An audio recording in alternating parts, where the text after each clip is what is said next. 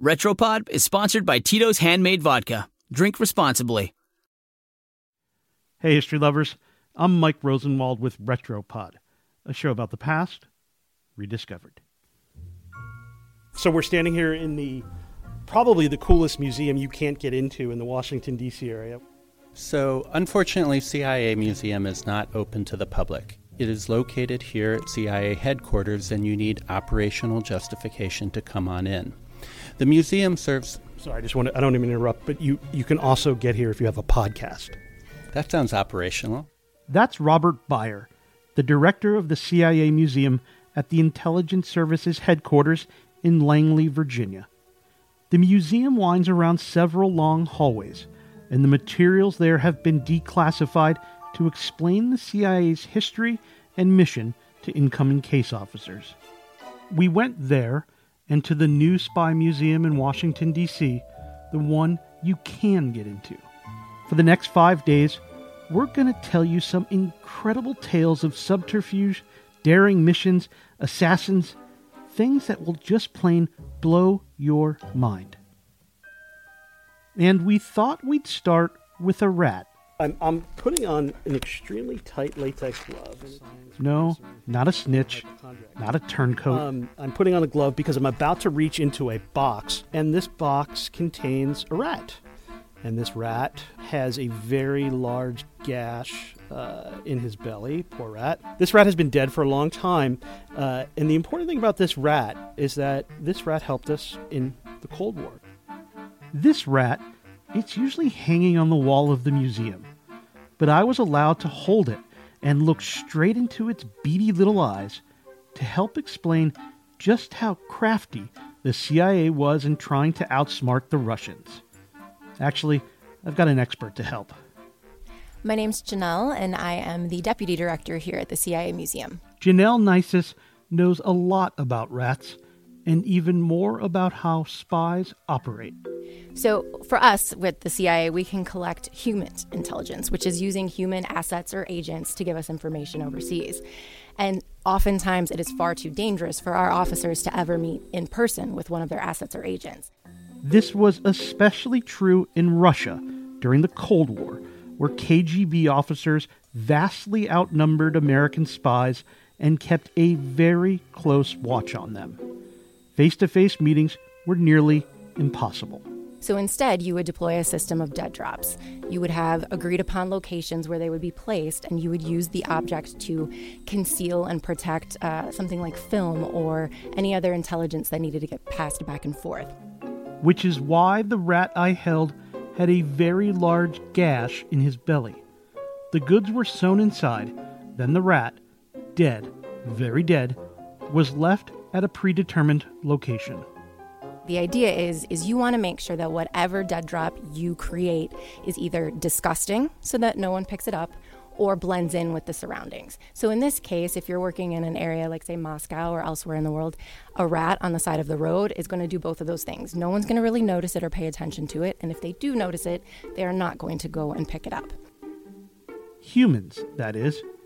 Very early on in the CIA's employment of rats, the agency faced a rather gnawing problem. The problem, though, with our scientists that were working on this, with our technical officers, is when they were testing it, they realized that they didn't necessarily need to worry about humans picking up these dead drops. They needed to worry about cats or animals coming along and picking up dead rats that were being used as dead drops.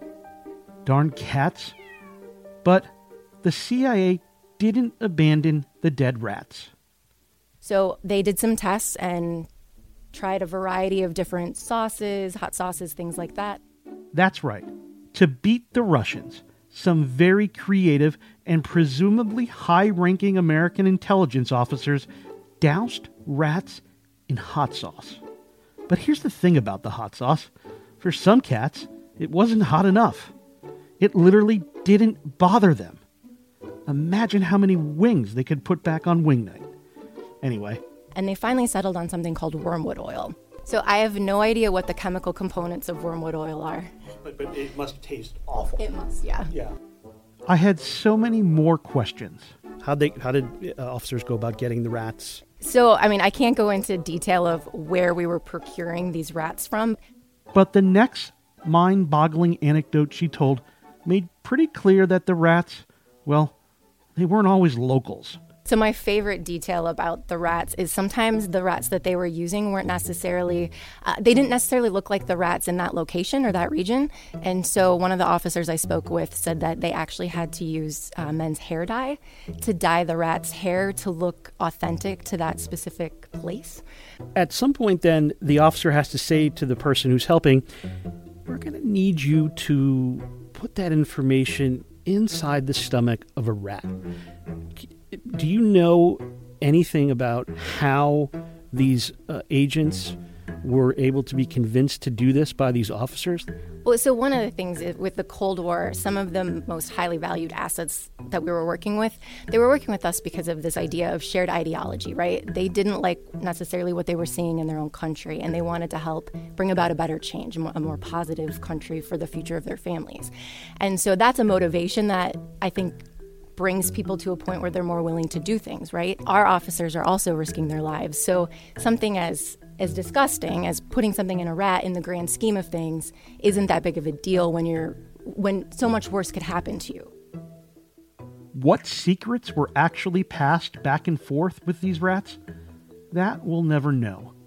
But the secrets and the idea of placing them inside very dead rats were important enough for the rat I held in my hands to be included in the CIA's museum.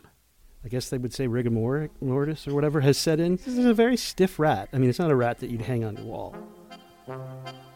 Unless, of course, it helped the Cold War. I'm Mike Rosenwald. Thanks for listening. Remember to follow the show this week for more stories of spies, subterfuge, and intelligence. And you can always hear the show at WashingtonPost.com/Retropod.